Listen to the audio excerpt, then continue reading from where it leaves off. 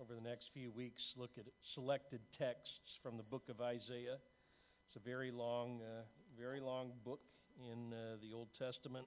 So long that you would not write it on one scroll. That was a 2-scroll book, so good length. And he is the prince of the prophets, the greatest of the writing prophets.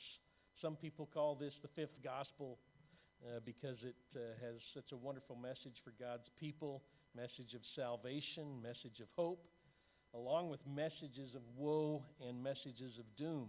And Isaiah ministers, there are 4 kings mentioned in verse 1 that he ministers during their reigns, and the years would be about the year 740 through the year 700 BC. So we're talking 2,740 years ago. Whenever you're reading something from 2,740 years, there is quite a difference in culture, the way people think, the way they write, and it's a barrier. And so you have to think about that as you read the Scripture sometimes. It is so ancient, and yet as you read the book of Isaiah, the problems that people had and the sins that people engaged in that time were the exact same that we do today, and the exact same problems in Canada. And we will see that as over the next few weeks. So chapter 1 is an introduction, and chapter 1 is basically God bringing a lawsuit against his people, Israel. That's the way he's writing this. This is a lawsuit, and God's got a case, and he is the prosecutor, and he's bringing a case, and he says, here's the problems that we have, and here's what you're not doing, and we need to come up with a solution, because otherwise the punishment is tremendous, and you're getting the punishment, and you're going to continue to get it. So point number 1. First of all, the message is God brings charges against his people. Point number 1, the summary of the charges, verse 2 and 3. Hear, O heavens, listen, O earth, the Lord has spoken. I reared children and brought them up, but they have rebelled against me. The ox knows its master, the donkey its owner's manger, but Israel does not know. My people do not understand. Summary of the charges. God's special people have rebelled against him. This is poetry. How many of you read poetry in your spare time? 3. Only 3 will admit it. Not many of us read poetry, right? You're reading poetry, and when we write poetry, we usually have poetry that rhymes. And I tried to think of a poem off the top of my head. It's sitting over there. I couldn't think of that one. Roses are red, violets are blue. How does the rest of it go? Sugar is sweet and so are you. So you have the rhyme, blue and you, and that is usually the way we write poetry, some kind of rhythm, and then rhyming. They have rhythm to their poetry, but there's no rhyming. They rhyme ideas. So usually the first line is related to the second line, and it says the same thing a little different way, or it completes the idea in the second line.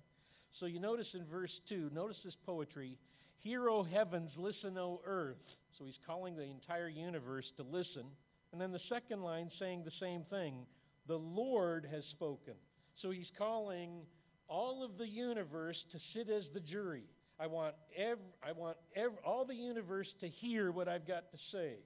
And then the second thing says the same thing, the Lord has spoken. When I was a boy, there was a commercial on TV about E.F. Hutton. When E.F. Hutton speaks, right, people listen. When the Lord has spoken, you should listen. This is coming from God. Notice the second 2 lines. I reared children and brought them up. So here he is saying, I've raised my family, I've put my time into it, I've given them everything, I've helped them, but they've rebelled against me. We don't want you as our father. We're not going to do anything you tell us to do. We're going to go our own way. We don't want to have anything to do with you. Verse 3, beautiful poetry, picturesque. The ox knows his master, the donkey his owner's manger. I was going to call some of our horse people this week, Bob, I think a horse probably knows what stall is his. Is that true? And he knows where to get his food? A horse knows that. Bob knows horses. A horse knows where he's supposed to go. The ox knows where he's supposed to go, where he sleeps for the night, and he knows where to walk to get his food. But notice, Israel doesn't know. My people do not understand. In other words, he's saying oxes and donkeys are smarter than my people. They know who owns them. They know where they're supposed to go. They know what they're supposed to do. Israel has no clue. By the way, that's a poem. So that's the summary of the charges. God's special people have rebelled against him, and God takes it personal. Notice they've rebelled against me. They've rebelled against me. It's not just, we don't like the rules. We're rebelling against the rules. It's against God personally. It's God they don't like. By the way, that's true today. People don't go to church, not because they don't like church. It's because they don't like God. The Bible says this, there are none that understand. There are none that seek God. There are none that do good. There are none that are righteous. As human beings, we've got a problem with God. We don't like him. And we'll take any other kind of God but the true God. We'll make our own gods. We'll think of ourselves as God. We'll think as Mother Nature is God. Anything but the true God. I don't know why you get stuff on. Point number 2. Sad state of affairs, starting in verse 4. Sad state of affairs. Ah, sinful nation, people loaded with guilt, brood of evildoers. Seed of evildoers, but brood, beautiful. Brood of evildoers, children given to corruption. They've forsaken the Lord. They've spurned the Holy One of Israel and turned their backs on him. And he has loaded that verse with all kinds of words for sin. Sinful nation, loaded with guilt, that is the consequences of wrong behavior. Evil doing, corruption, forsaking God, spurning the Holy One, and turning their backs on him. The huge burden of guilt. In my prayer, I mentioned that holiness is ridiculed. We live in a society where holiness is despised and ridiculed. God himself is used most often as a swear word, which is the opposite of holiness. Now you're taking what is sacred and making it common.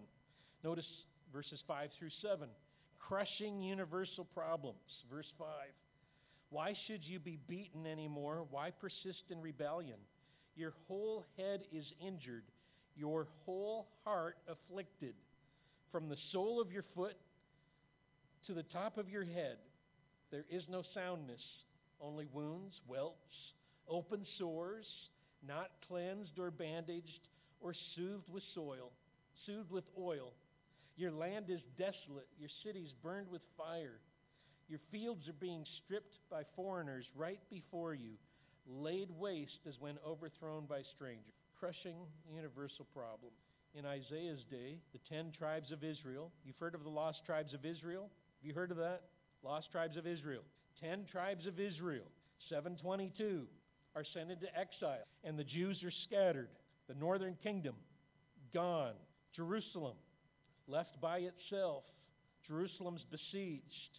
Their people taken, cities burned. The whole land is destroyed. 40 years of destruction. And he pictures it like somebody who is sick, like a human being who's sick. He says, from the sole of the feet to the top of the head, there's no soundness. All you have are sores everywhere. There's nowhere that's not bruised. There's nowhere that's not wounded. And yet they do nothing about it. He says, why will you be beaten again? Why keep doing what you're doing? Notice also the description of how bad things are. They're lonely and without help. Verses 8 and 9. The daughter of Zion is left like a shelter in a vineyard, like a hut in a field of melons, like a city under siege. Unless the Lord Almighty had left us some survivors, we would have become like Sodom, and we would have been like Gomorrah, 2 classic cities destroyed by God. They're all left. They're all alone. I remember driving down Lambton Line one time and seeing a tomato field. And in the tomato field, there was one tree. And under that one tree, there was one hut. Now, I don't know what the hut was there for, whether that was an outhouse or whether it was just a place to get shade. But it looked so isolated out there in the middle of that tomato field. And The prophet's saying that's what's happened to Jerusalem. All that's left is you're there, and there's nothing else around you. You're all by yourself. If I can speak about Canada, sometimes the secular world, a secular nation, thinks that you can build alliances with other countries and that you can count on these alliances, and your country will be strong because you have these tight alliances with countries. And we've just seen in the last few years how flimsy alliances can be. Because guess what? The other country's going to do what's best for them, not what's best for us. And it doesn't take much for you to be all alone. Jerusalem was left all alone and without God to help them. That's a bad place to be. Point 3, religious hypocrisy exacerbates the problem. Religious hypocrisy exacerbates the problem. Verse 10, hear the word of the Lord, you rulers of Sodom. Listen to the law of our God, you people of Gomorrah. Remember, this is poetry. These are beautiful metaphors. Okay, you rulers of Sodom. He is saying those who rule Jerusalem are the rulers of Sodom. You're just like them. You people of Gomorrah. Right? He's talking to the people in Jerusalem. He's talking to Jews. He's talking to Judah. He says, you're the people of Gomorrah. Beautiful, beautiful language. The reference to Sodom and Gomorrah, two very wicked cities in antiquity destroyed by God. And God had promised Abraham that he would spare the cities if he found 10 righteous people there. He didn't find 10 righteous people. There were only 4. And one of them didn't make it. And he's saying, Jerusalem and Judah, you're Sodom and Gomorrah. You are. And they would have thought, we're not Sodom and Gomorrah. We're the chosen people of God. We're Israel.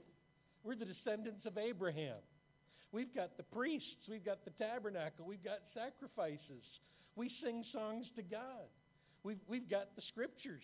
We're circumcised on the 8th day. And he says, Sodom and Gomorrah. That doesn't matter. Here's what Ezekiel says about Sodom and Gomorrah. Here are the sins of Sodom and Gomorrah. This was the guilt of your sister Sodom.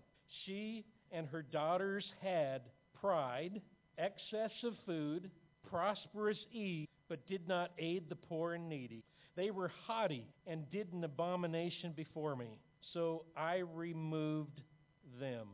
That sounds like us. Pride, excess of food, prosperous ease. I know Canadians don't think we have it easy. We have it easy compared to most of the world. Prosperous ease and not aiding the poor and the needy. He says it to them. You're Sodom and you're Gomorrah. He could say it to us, I think. You're Sodom, you're Gomorrah. Notice this religious hypocrisy, verse 11. The multitude of your sacrifices, what are they to me, says the Lord. So they're bringing their sacrifices to the temple. Piles of them. They're going, God, here you go. Here's all the stuff we're doing for you. Here are all the animals that we're bringing.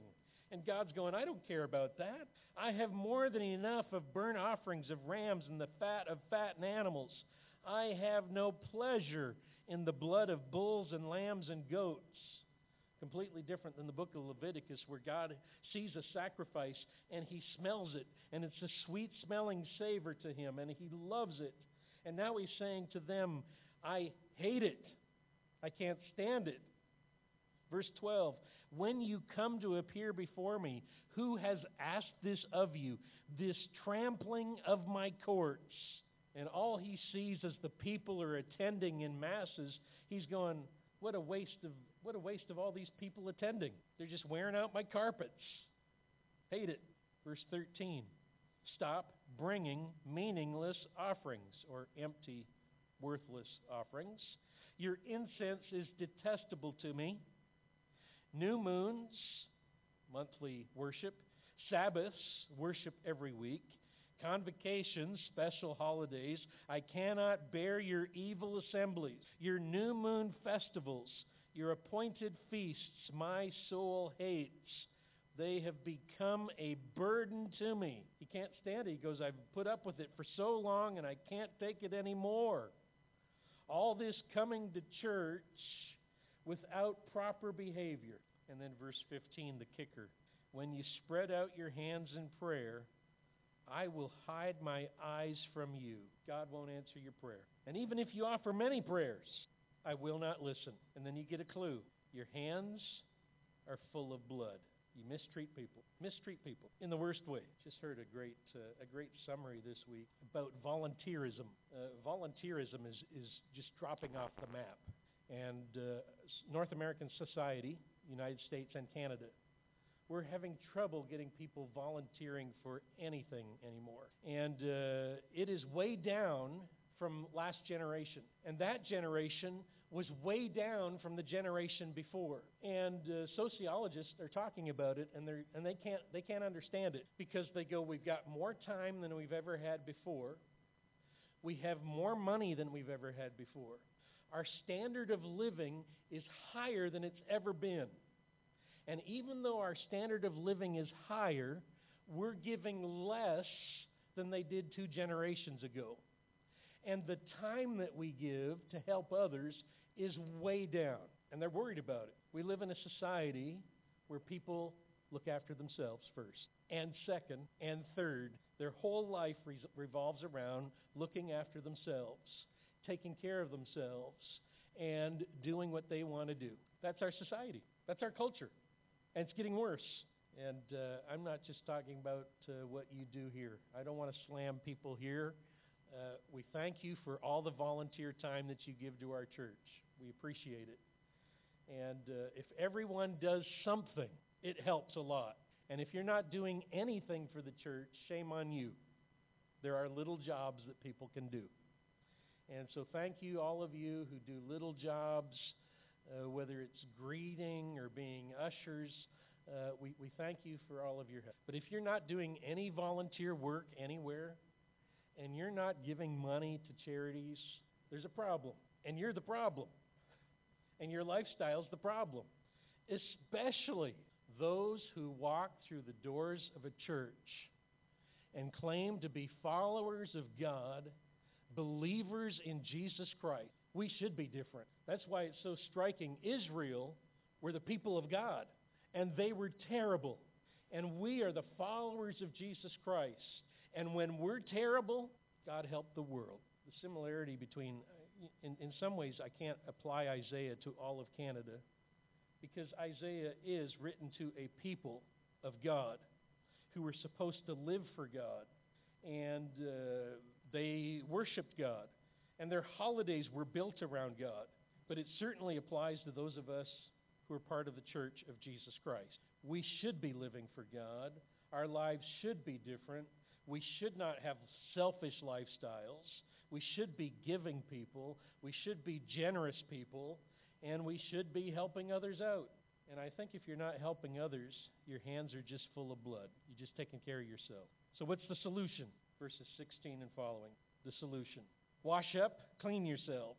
Turn aside from your evil deeds. Away from my eyes, stop doing evil. Learn to do good. Seek justice. Correct oppressors. Provide justice to the orphan. Defend the widow. 4 things. Number 1, repent. Get clean. You wash because you're dirty. You have to turn aside from your evil deeds, and otherwise the washing does no good. You need to recognize, I am not living my life the way God wants me to live it. I am rebelling against Him. I am going to turn that around. That's the evil that I will turn away from. Secondly, stop doing evil and learn to do good. It's not enough just to stop doing the wrong thing. You have to do the good things. I love Ephesians, where Paul says, let the thief steal no more. Instead, let him work with his hands so that he has something to give to others. That's when the thief is not a thief. When he becomes a giver to others. Seek justice and stop oppression. We live in a country that does very good in some ways with regard to justice and is horrible in other ways. There's no justice for babies in the womb of a mother. There's no one to speak for them. If their mother doesn't value them, nobody else does. Number 4, especially help the orphans and the widows. Those are those who can't help themselves. Those least able to get justice and help. Help them. If I can pick on the United States, that's always good. Let's talk about how bad they are. It's kind of so sad what happens on their southern border.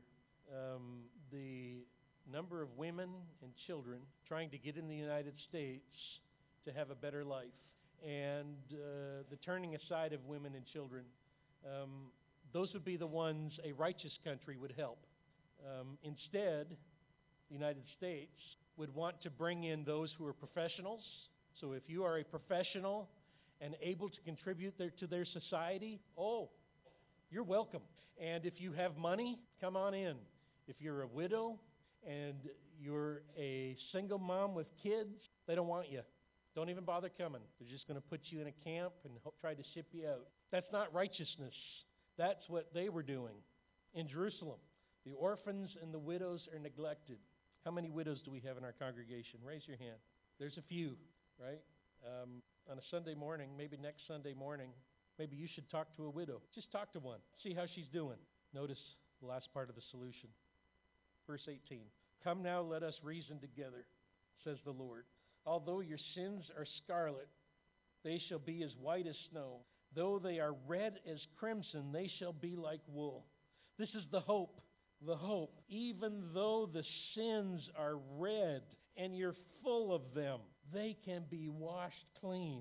You can be white as snow, just like wool. Only Jesus Christ can offer that hope, and only God can offer that hope for the people who have blood on their hands. So there's hope for all of us today to reason together with the Lord and to see things His way and to say, Lord, that's what I want.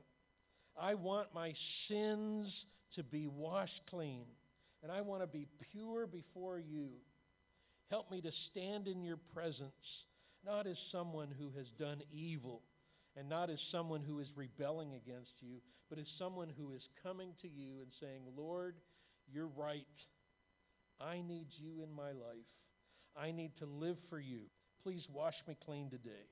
If you're willing and obedient, you will eat the best of the land. But if you resist and rebel, you will be devoured by the sword, for the mouth of the Lord has spoken. Today, are you willing? Are you obedient? Your sins can be washed away. That takes place because Jesus Christ died on the cross for your sin, to pay the price of our rebellion, of our wickedness, of our iniquity, and take the guilt off of our shoulders. And all of that goes on Christ so that we can be free. Please embrace Christ today. Believe in Him. And Christian, stop doing evil and do good. Look after the help.